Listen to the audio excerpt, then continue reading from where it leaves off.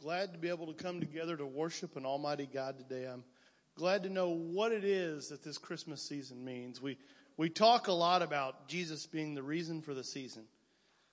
But I contemplate this week how often we say that just to remind somebody to say Merry Christmas and to not really think of what it means that he came and robed himself in flesh, that I could be saved.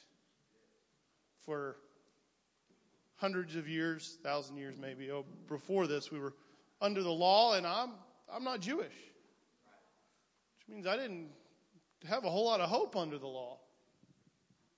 And those that did, one time, once a year, one guy could go in and feel the presence of Almighty God. And I am so thankful this morning that I can feel His presence, that I can know who He is, I can have relationship with Him. I'm going to do something a little out of my ordinary this morning, but I took the time, and I did this about 2010. I wrote all this out, and I was going through an old notebook this week, and I found this, and it's just, I took the time while I was studying at one point to write out what I thought the thoughts might be of some of the people in the Christmas story as they experienced it as it was happening. So I'm going to read through a few of these. So this is not my typical style. This is very much out of my comfort zone this morning. But I hope that it gives somebody as much as it gave me when I wrote it out a few years ago.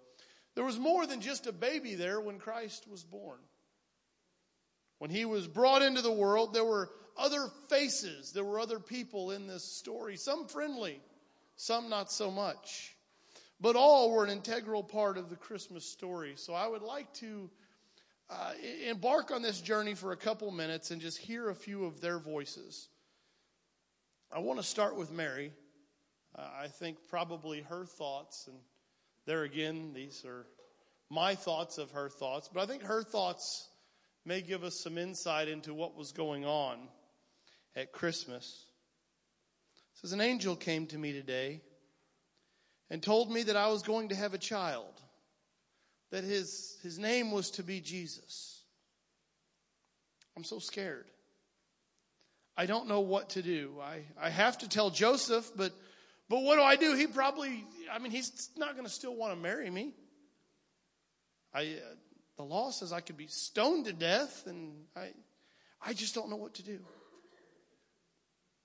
I told Joseph, and he said he was visited as well, that an angel came to him too, and that he's still going to marry me, and I'm so glad about that, but I'm still so worried. We're at Bethlehem now, and we had to come here for our taxes, but now we've got here, and the journey was so hard. I'm pregnant with this baby, and this journey was rough on the donkey, and we've gotten here, and there's no place for us to stay. We're going to have to sleep in a barn, and that's probably where my baby, my child, is to be born. Just imagine the Messiah, the Son of God, being born in a barn. Oh, the greatest thing has happened. My son, my Jesus was born, and once He came, people just came to worship Him. There were shepherds, and there were wise men from the east, and they brought gifts, and I'm so excited. Who knows what time will bring for my son, my Messiah, my Savior, my Jesus. We look at Joseph and his thoughts. My fiance told me today that she's pregnant, but what do I do? She says that this child is of God, but what's that mean? I love her, but I can't marry her now. The law says to stone her, but I love her too much to do that. So I'm just going to try to quietly send her away and hope no one notices. What? Who are you? What's going on here? What do you mean the child is of the Holy Ghost? I don't understand what that means. But I will marry her. I wish that I didn't have to go to Bethlehem. This journey is so hard on Mary. With her being with child, and now I can't even find a place for my wife and our soon-to-be child to stay, and we're going to have to sleep in this barn. The child has been born and the craziest stuff keeps happening. First, shepherds and then wise men came from the east to see Jesus, and these kings, they bowed down and they worshiped him. They brought expensive gifts. Who is this child that is my son, and what happens now? We look from the viewpoint of the wise men. Herod, we're wise men. We've come from the east. We're kings in our own country. Magi, and we've come to worship him that is born King of the Jews. We have studied. We've seen his star even from our country, and we followed that star here to find the Messiah, a king that is born and is like no other. What you say is to be born in Bethlehem? Thank you. We will go there. Thank you. We'll let you know when we find him. Guys, here he is in this barn. Directly below the star, look at the child. Look at the Messiah. Child, we have brought you gifts, and we worship you, and we give you glory, and we give you honor, and we give you praise. Guys, I had a dream last night. That dream said to go home another way, not let Herod, not let the king know what's going on with this child. Go to the view of Herod, the king. What is this? Well, why are these wise men that aren't even from my country saying that a king was born? I have not had a son. What's going on here? Get me the priests, get me the scribes. I must know what this is all about. Magi, the wise men, did these what's going on here? Did this star tell you anything? Where did it appear? Go search for the child, find him. I didn't tell them, but when they find the child, I'm going to kill him. I can't lose my throne. I can't lose my legacy to this child. Those wise men, they never came back. I hear they left another way. I'm going to try to find the child, but since I can't, I'm going to find every child under the age of 2, and I'm going to just kill them all anywhere around Bethlehem because I can't lose my throne. I want to look at one more, I guess 2 more voices, but I want to look at Simeon. Here goes another day. Lord, here I am. I'm in the temple. I'm doing your work. I wonder. I've been told, Lord, you told me that I would see you. I wonder if that's today. I've been waiting for years, but just maybe it'll be today. I'll go to the temple today, and maybe today the Messiah will be there. Look at this child. Could it be? Is it? Oh, Lord, the Messiah, the Lord, the child is here. I have seen him. He's been born. He's a light for the Gentiles and the glory of Israel. He's the salvation of the world. And Lord, now you've given me all that I needed. I have lived out my days and I can die in peace. Thank you, Lord. We could look at more voices. We could look at maybe Elizabeth, maybe the innkeeper, maybe the shepherds. But there's another voice that was on the Christmas story that in my opinion is just as important, and that's my voice. You see, before Christ, I had no chance. I was not a Jew. Through birth, I did not have any chance of a relationship with God or of him bringing me somewhere. But God so loved me that he came and he gave his only son that I could have hope. That I could have change, that I could have a chance, and that I could have a choice. He gave me the ultimate Christmas gift, that I could be free. He reached down to me when I was down, when I was out. He doesn't care who we are or where our situation was, but he found me on Christmas, and I am so thankful for that. I hope that puts a little thought, and I'm going to get into my lesson now, but I hope that puts a little thought in your mind of what it Christmas means. There were a lot of voices in the Christmas story, a lot of people that interacted, and we see the wise men, and we see Herod and Mary and Joseph and Simeon, and each of those and how and where they interact through the Christmas story. But to me, the biggest voice in the Christmas story, I'm thankful, is mine. Because I get to have relationship with him, and I can know who he is, and I can have hope in my life because that child was born on Christmas Day. And we sing a song a lot this time of year. In fact, I think I heard my girls singing the other day. It says, "Away in the manger, no crib for a bed." And I want to talk for a few moments this morning, and I'll put that in my pocket. If I get out of time, yell at me because my phone's in my pocket now. I'm short on space here. But we're going to go to the book of Matthew, the first chapter, and I'm going to paraphrase. I'm not going to read all of it, but let's jump down to, say, maybe verse 21. And she shall bring forth a son, and thou shalt call his name Jesus, for he shall save his people from their sins. Now all this was done that it might be fulfilled, which was spoken of the Lord by the prophet, saying, Behold, a virgin shall be with child, and shall bring forth a son, and they shall call his name Emmanuel, which being interpreted is God with us. Then Joseph, being raised from sleep, did as the angel of the Lord had bidden him, and took unto him his wife, and knew her not until she had brought forth her firstborn son. And he called his name Jesus.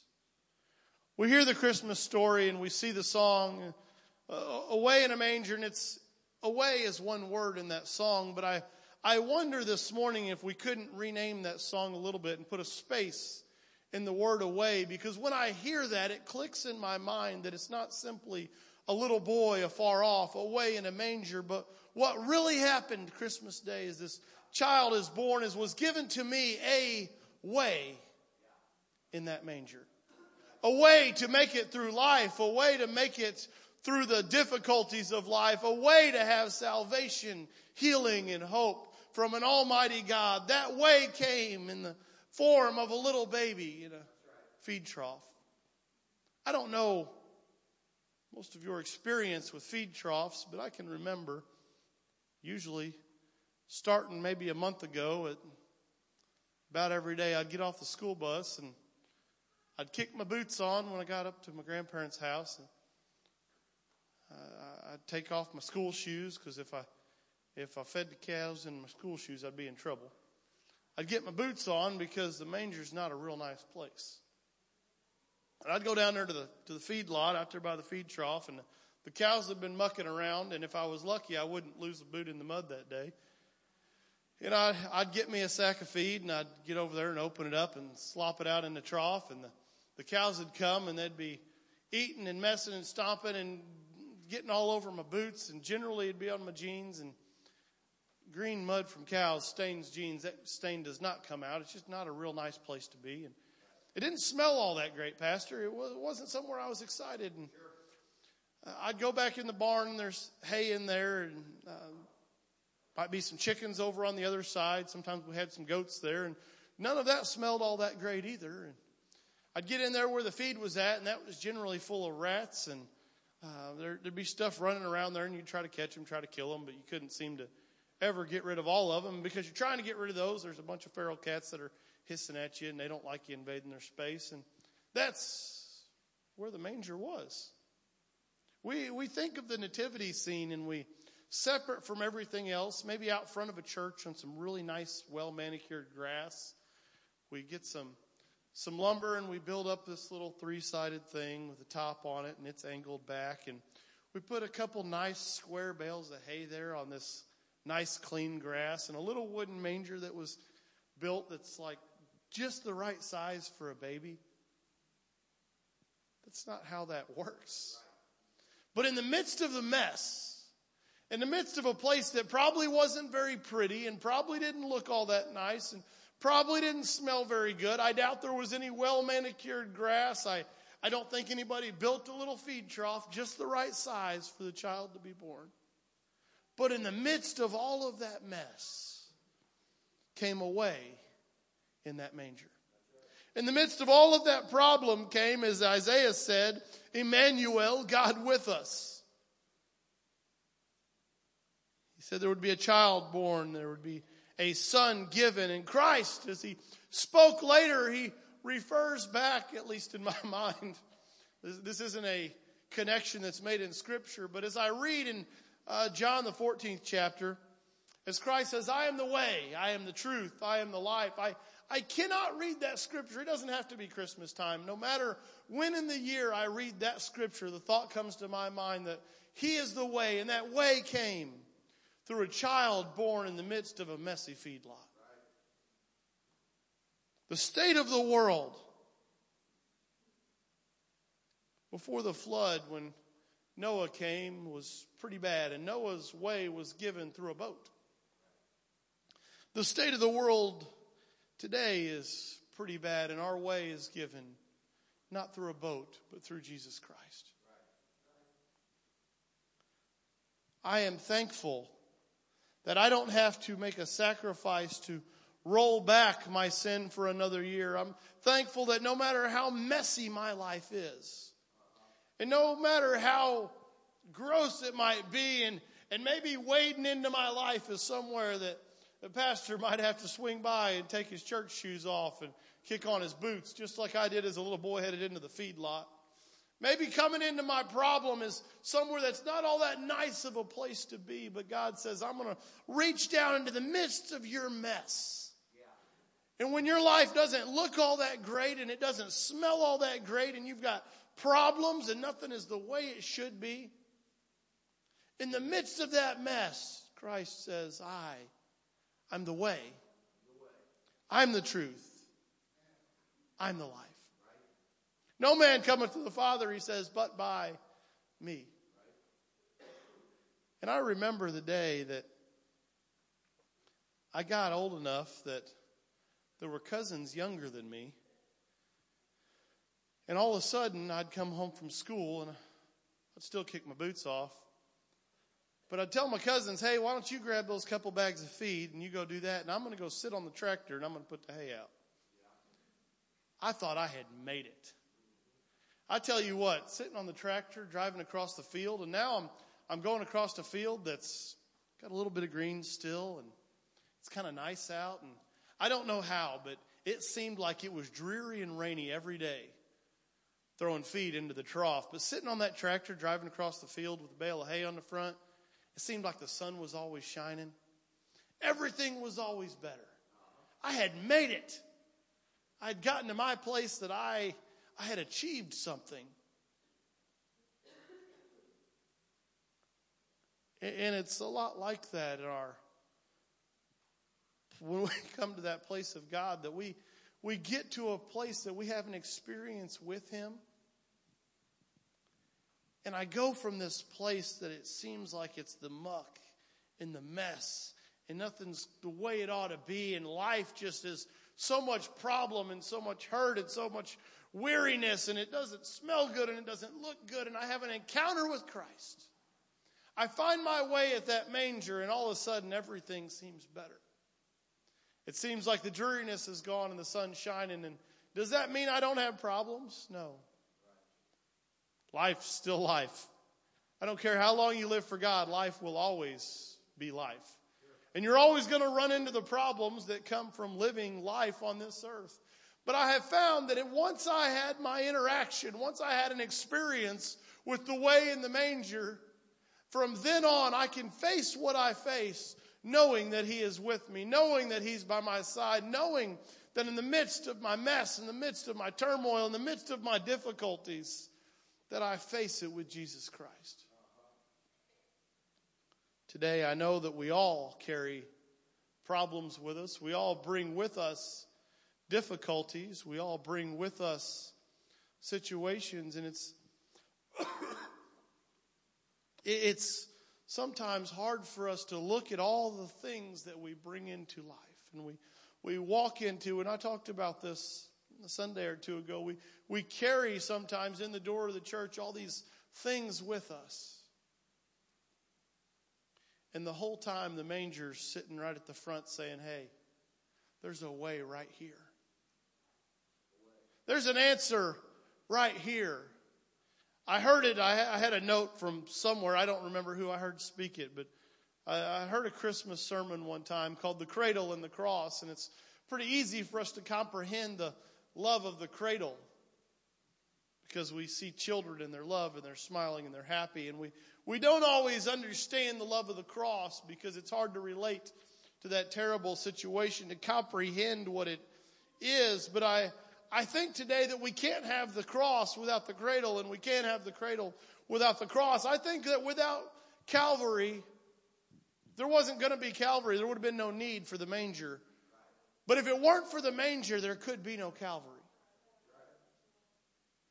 And we get to Easter time and we talk about Calvary and Christ's sacrifice for us so that we could live, and Him going to Calvary and dying on the cross and being buried in the tomb and 3 days later rising. We celebrate it and we excite that and what that means for our salvation. But I have to be every bit as excited for the manger, because the sacrifice made at Calvary is only possible because the sacrifice made in a barn lot.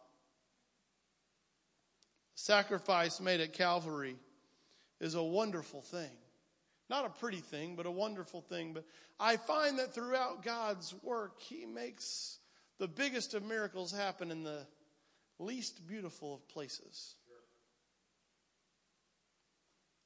And Calvary wasn't pretty, but brings us right back to talking of the barnyard, is that neither was the manger. But I'm thankful today. I wonder how it would relate to my life if the manger had been this nice, clean, pretty sterile place.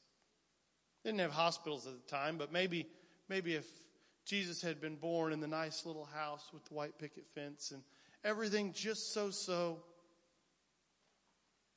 2 parents, 2.5 kids, a dog. Just the standard, perfect little everything right. Already wrapped up in the bow, all nice and pretty.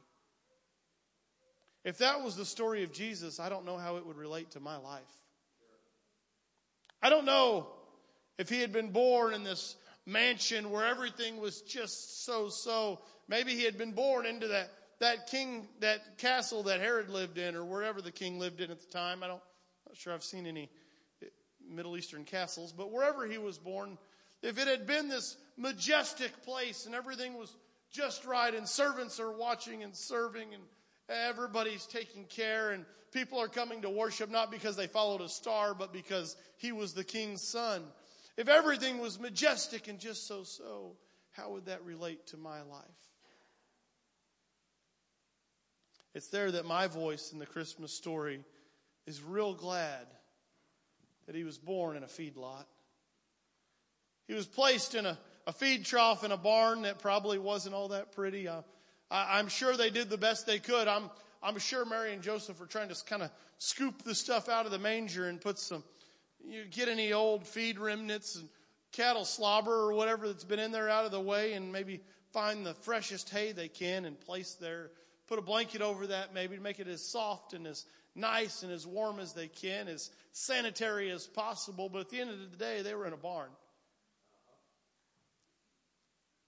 And I think that had to happen so that I could relate to Christ's story. I think He had to be born somewhere messy because He wasn't walking into perfect lives. Because Calvary couldn't have been pretty either, because it was taking His life. But as it happened, He was stepping through the sacrifice at Calvary, which came through the sacrifice at a manger. And all of that in these messy places happened so that He could reach into our messy lives. So today, as we celebrate Christmas, the pastor was talking to some kids at KCA the other day, and the subject was the gift that we give Christ, and that He's given us so much, and our gift to Him is simply us. And sometimes I think we think about that and we're like, well, how could I give Him this? What I've got's broken, Pastor. What I've got's messy. What I've got isn't all that pretty, and how can I give Him that as a gift? Because look at the mess that I'm handing Him. But I want to tell you this morning, and I'm going to end early. I want to tell you this morning that Jesus wants messy gifts. He came to messy places. He did his biggest of sacrifices in messy places because I truly believe because he's reaching to our messy lives. So today, this Christmas season, we talk about gifts and we talk about celebrating and all these things. But I think the most important thing I can do this Christmas season is give my life to him. The most important celebration I can do this Christmas season, regardless of the mess that I'm bringing him. So I can say, Jesus, I got one present for you, and I want to give you all of me. Everything I have and everything I am, I want to submit all of that to you. Jesus, Merry Christmas, Happy Birthday. I want to give you everything I've got because I am so thankful that you came. In the midst of the mess of the manger, you came because through that you stepped into the midst of the mess of my life. Very good. A way in a manger. We wouldn't be here today if it weren't for that day that he made a way. He is the way, the truth, and the life. And I trust that what we've heard today, we can make application and we can give ourselves to him. How many of you already have all your Christmas shopping done? Anybody have all your Christmas shopping done? There are a few. I like those types of people that are planning. How many of you are like me? You're going to get it all done on Christmas Eve. Anybody like that? Yep. All right. As long as it gets done. So get that done. Well, here's what I want you to do. I want you to make sure we get done what we heard today, and that is prepare to give him that gift. Why don't we take a moment now and do that? Offer ourselves to him during this Christmas season. Father, I know that we have the hustle and the bustle of Christmas. My prayer is what we've heard today. We can make application and we can give ourselves. We don't have to have it wrapped nicely. Not very many of us do. We've got to give it to you. And when we give it to you, you receive it as we give it. And we're blessed by it in Jesus' name. And the church said, amen. Amen. I don't think that it matters. How many of you have ever gotten a gift and the gift was more important than how it was wrapped? Anybody know what I'm talking about? I'm thankful for the gift that I can give to him. It may not be wrapped the best, but we can present that to him. And I say today, give you to him. It's what he wants. God bless you. We're going to take just a few moments break, and then we're getting ready to have First Kids Christmas program. It's going to be awesome. You're going to love it. These kids look great. We've seen them as they've been coming in, and I love the attitude of children at Christmas time. Let's try to get that attitude, and hopefully today, something that you hear, you see, you feel will help you have a very Merry Christmas. God bless you.